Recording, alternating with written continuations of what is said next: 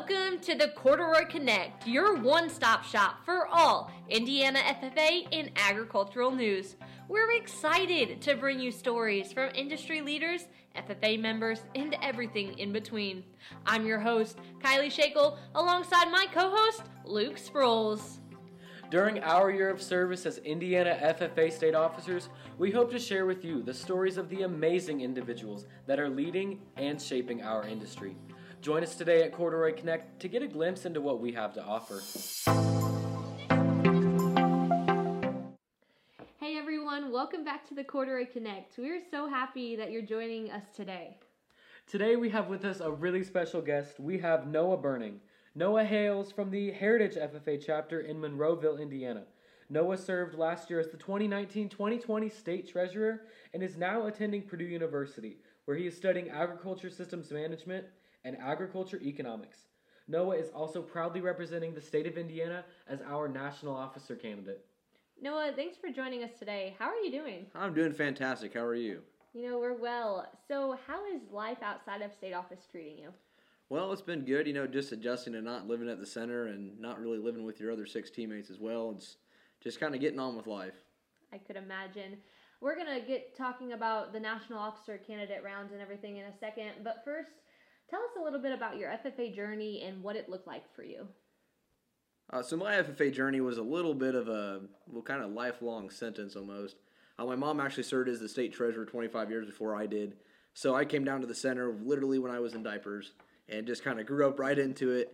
But then once I actually got to be a member, I got really involved in a lot of different CDEs that my chapter was involved in and attended different conferences throughout my career and really just got hooked and found a family in the FFA and never left. That's awesome. So, you grew up in this organization, but at what moment did you want to run for state office? So, well, that's kind of a funny story too. So I talked a little bit about it in my retiring address. My 6th grade year, I went to state convention, and I actually walked up to one of the state officers that I had known. He kind of was like my idol, and I told him that one day I want to be up on that stage just like he was. And he said, "You know what? I'm going to be there to watch you." And I had the chance to, kind of made it that my goal all the way through, just to be up there. And then, whenever you go to conferences and you get to meet other members, that goal really solidified itself a lot more than, just a 6th grader having a dream. But definitely that's where it all started. That's awesome. That's so cool. Now, what did your mom think when she found out that you were the treasurer? And if I'm not wrong, it was your mom's 25-year anniversary team this year, wasn't it? Yeah, it was. I'll admit it was. I'm kind of an emotional person, so is she. So there were definitely a lot of tears in the slate room. But yeah, it was cool. I remember after I opened up my slate and I showed her she was treasurer, she just was like, "Well, welcome to the club." Welcome to the club. Well, so you were in the treasurer club for the 2019-2020 year, and throughout that year of service was probably full of a lot of highlights and some challenges. Can you touch on a few of those highlights and some of those challenges throughout the year? Yeah, so I like to start off with the good. Really, everything's good, even challenges can be good for you.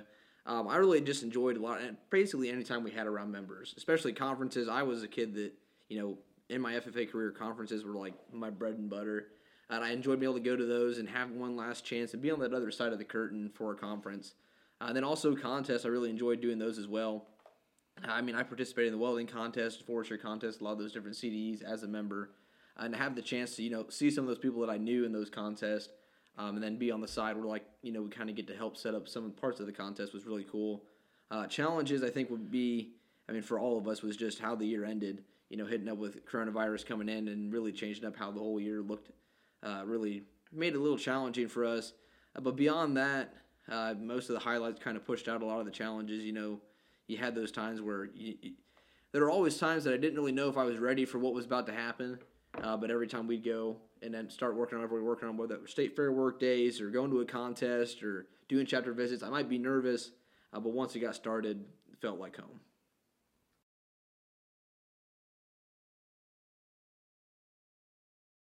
So Noah, you talked a little bit about being on the other side of the curtain. As a member, we all have our favorite contests. So did your favorite contest change when you were able to get on the other side of the contest and help the members find their passions?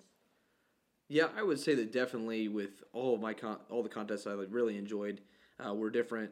One, because a lot of them ended up being virtual or different formats like that.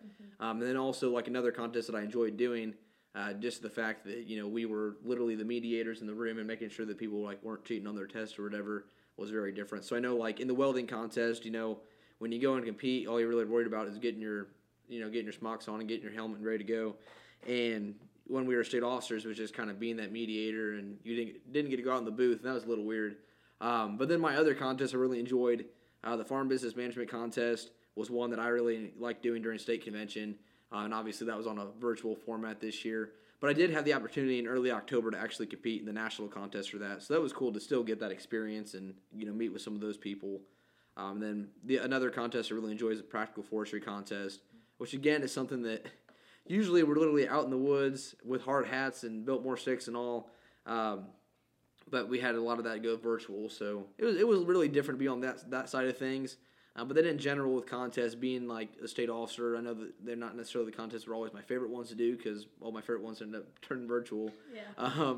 But there still being like at the horticulture contest or the fall forestry, being those chances to like stand in those rooms and kind of just watch the members go through. It was different because like I'd be looking at samples, be like, man, I can really identify that right now. I can probably ace this, but at the same time, it was cool to see and watch those members experience those contests, and then have that like, oh, I'm old and washed up now, and watch that contest go through. I wouldn't call you washed up. I'd just say a wiser Noah Burning. Okay, Yeah. I like that, wiser. With being wise, I'm sure you have a lot of leadership experience, through these contests. So what are some things you learned in terms of leadership through these contests? So I think that the biggest thing was understanding how your main goal should be more to take the whole winning as a team, not necessarily by yourself. Because a lot of the contests that I did, there was your total individual scores added up. But we would learn that if we studied as a team, we'd have the chance to work as a team and really put that effort in on everybody. Then we would do well in those contests. Because my freshman year, all I really cared about was beating out all my teammates and getting the highest score on the test. But then we kind of realized, if you only got one person that's really getting a good score and you're kind of like trashing on everybody else, it's not really a great time. Right. But whenever you had that chance, put your heads together and say, okay, this is how we need to study together, and this is how we're really going to have a chance to do well. Then you get some success, and you can go on, and you just have that chance to work as a team. I think that's a great piece of advice to become better leaders as we navigate in our FFA journeys. I really love that you talked a little bit about we're in this together as a team, and I do love what you mentioned earlier about you've been down here at the center since you were literally in diapers. So you've definitely been down here a lot. Are there any fun FFA memories that stick out to you? Oh man, which one? Let's go with your favorite. I would say that probably there's really I got like two favorites. I'll split them up. One, like prior to being a member, my mom's team would come down. We'd have reunions and stuff here. And I remember as a little kid, we'd go fishing out on the lake with one of mom's teammates. He'd kind of be the one in charge of all the kids. So we'd have the chance to go do that. But then as a member, I would say definitely my favorite moment was probably my second reflections. I was going to SOAR my 8th grade year, and we actually had reflections on the beach, and I had the chance to talk with a state officer that I'm now very good friends with, and you guys may actually know. Derek Berkshire, I actually had the chance to. We know Derek. We know Derek. So I got the chance to talk to him, and I got to know him pretty well at that conference. And then my senior year, I actually had another conversation with Derek, and he reminded me that, the center feels like home not just because of the place itself, but because of the people that are there. And I think that was just one of the highlights of my FFA career here. I love that. Can you say that again, what he said? Yeah, he told me it's not the place itself that makes us home, but it's the people that do. That I is love beautiful. All right, Noah, so that last one kind of pulled at our heartstrings, but do you have anything that's going to make us laugh? You know what? I think I got one. So actually, back in my day, Back in the day. No. There used to be this thing during the summer. It'd be the summer challenge camp, where members would have the chance to come to the center, and it'd be more of like a week-long conference, and you get the chance to, play outside, go swim in the lake, and on the last night, we would go canoeing in one of the rivers down the way. There's a little canoeing place. We'd go there. Mm-hmm. And you see, I was dead set that I was not getting in the water. because I really just don't like to swim, okay? I mean, like, I was getting in a canoe, but I was not going to get in the water. Hold on. Do you not like to swim, or can you not swim? I can swim. I just don't enjoy it. Okay. I just don't Just enjoy not it. well. Yeah. But, so, again, some of you guys may know, Nathan Dietrich, that was a state officer the year before me and him were canoeing partners for this, and we both had it dead set. We were not getting in the water. So, like, we were so confident that we wore, like, slides with socks, you know? Like, we were wearing socks and slides. We're getting in this canoe. We're like, we are not getting in the water. We're not going to tip over. We're going to make it 100% dry.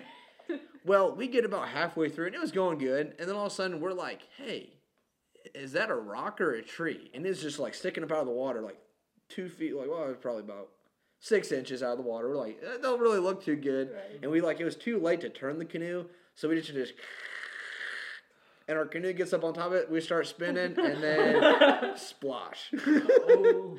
So our canoe starts filling up, you know, we're like flailing around because we thought we were like, you know, in the super deep water, and then I'm looking for my shoe, and I feel the ground, and I stand up and realize I was like knee deep in water, not like super deep in water. Right. And we're like, well, this ain't going too great. And then like Dietrich's paddle is like on the other side of the bank. And, like, another group had to go get our paddles for us. We had to go bring the little canoe up on the sandbar and dump it out. So, needless to say, our socks with slides were soaked. I can imagine. Also, I can just picture Nathan Dietrich screaming in his voice. How funny. Might have been me screaming a little more than him, but it's okay. Okay. It's all right. It's all right. So, Noah, wrapping up this getting to know you section, is there anything that you would do differently if you could go back to the very first time you wore your FFA jacket? Would you do anything differently? Would you tell yourself something different? What would you do? Man, that's a tough one. No, I think that definitely going back to the first time I wore my jacket is just something that I didn't learn until I was more, you know, further into my high school career, is just to really cherish those moments that you've got going on. I know that, like in my banquet speech, I talked about it a little bit, that, you know, it's not focusing so much on what's going to happen next, like not consuming yourself with those next steps, but allowing yourself to really enjoy that present moment and take in what's going on around you. I mean, I remember the first time I put on my jacket, I was going to my first district contest, and I looked up on YouTube how to tie a tie. I was sitting in the living room tying my tie. I was wearing my dad's old vocational ag jacket. And just, I don't really think that I was really thinking in that moment. I thought a lot about, you know, 2 years from now, I'll be in I'll be doing this stuff in high school. Maybe I'll be chapter president. And I really got myself consumed with what was happening next. And I think really just that first time I zipped up my jacket is just to really take it in and breathe in where you're at. Well, Noah, we really appreciate getting to know you on a more personal level through your chapter and your state office experiences. But as we all know, you are our national officer candidate this year, and we kind of just want to learn more about that. So what made you want to run for a national office? Yeah, so that really goes back again. You know, I talked about how my one run for state office really went back. And national office was not quite back that far. But my freshman year of high school, our national officer candidate that year was someone I really looked up to.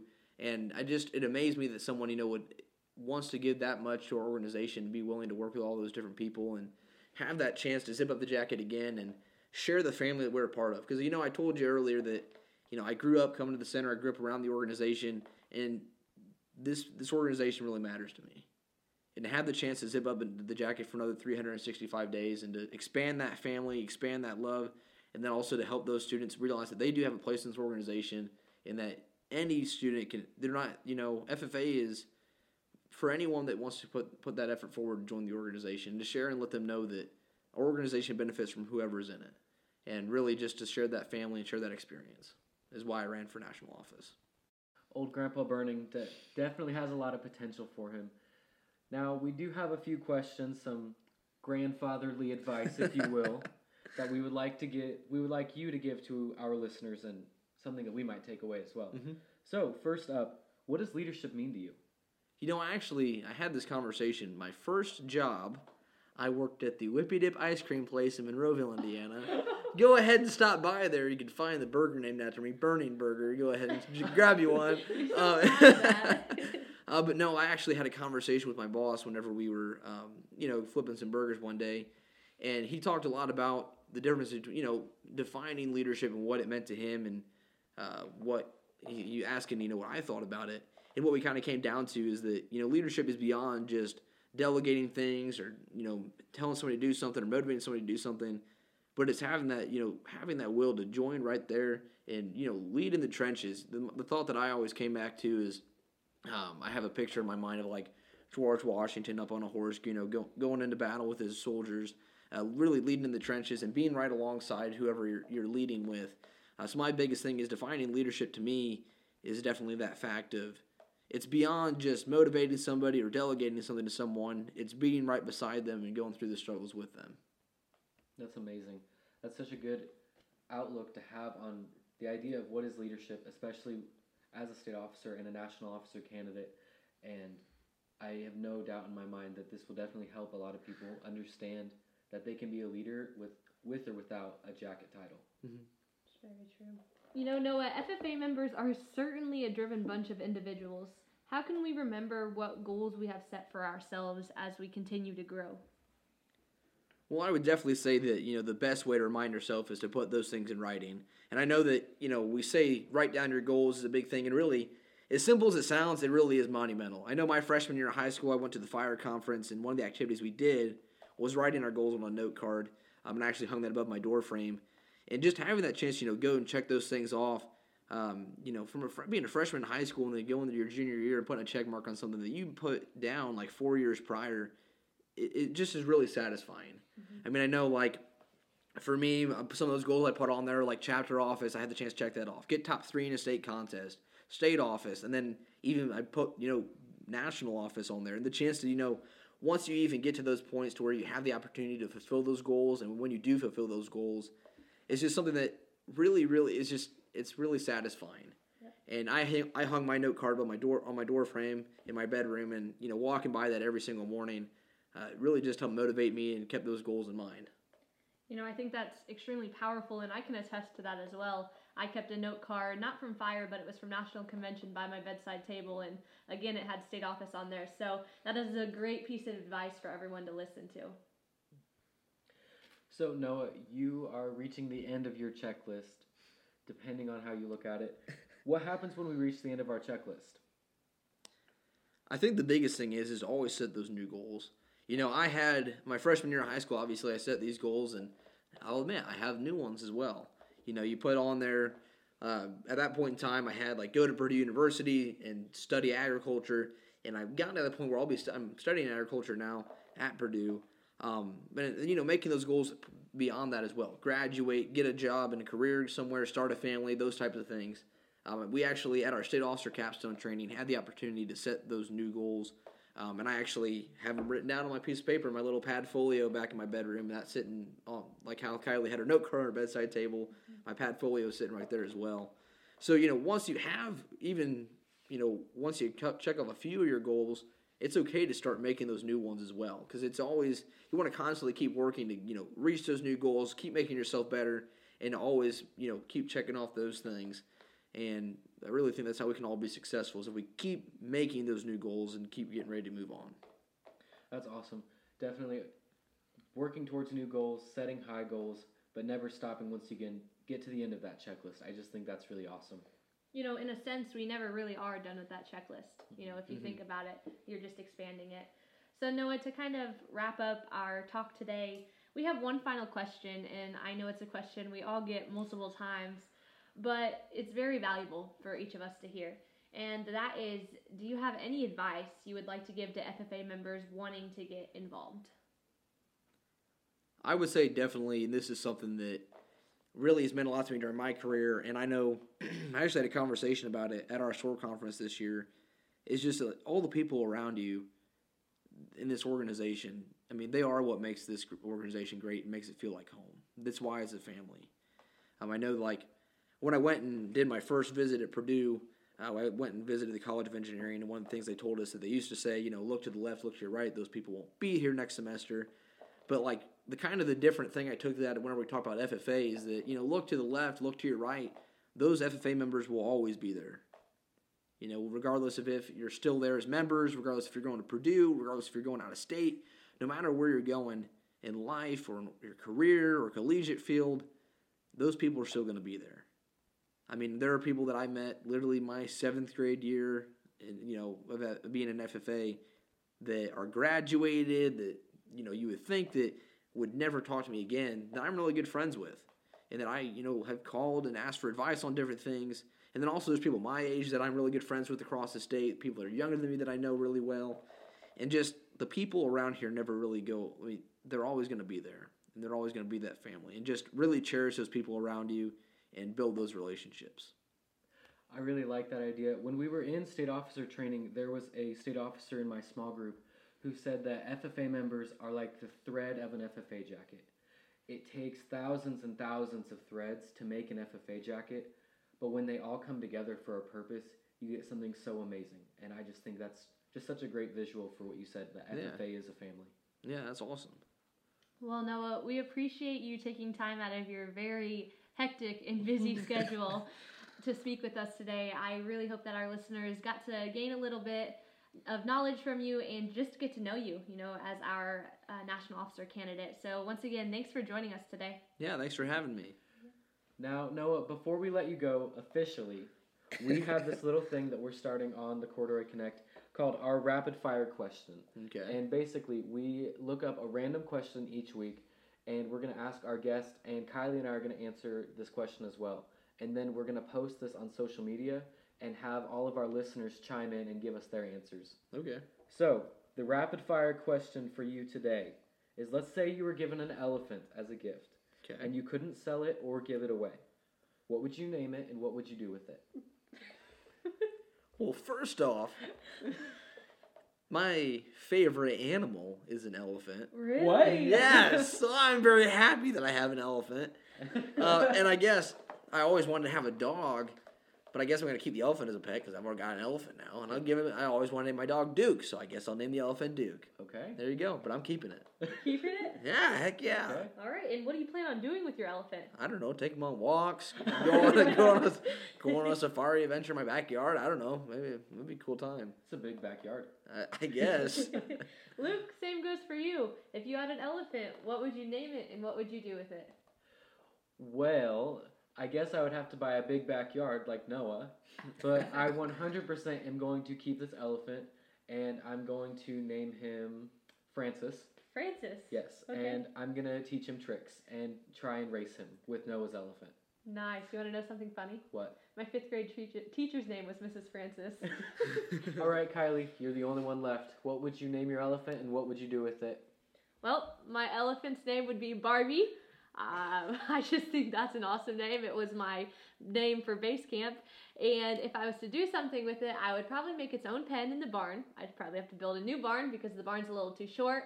And I would probably take it on walks. I'd probably ride the elephant. It could probably become friends with my sheep as well. So that's probably what I'd do with my elephant. You gonna brace an elephant? You can brace an elephant. Okay, we'll yeah. brace an elephant. Yeah, we'll take him to shows all across the country.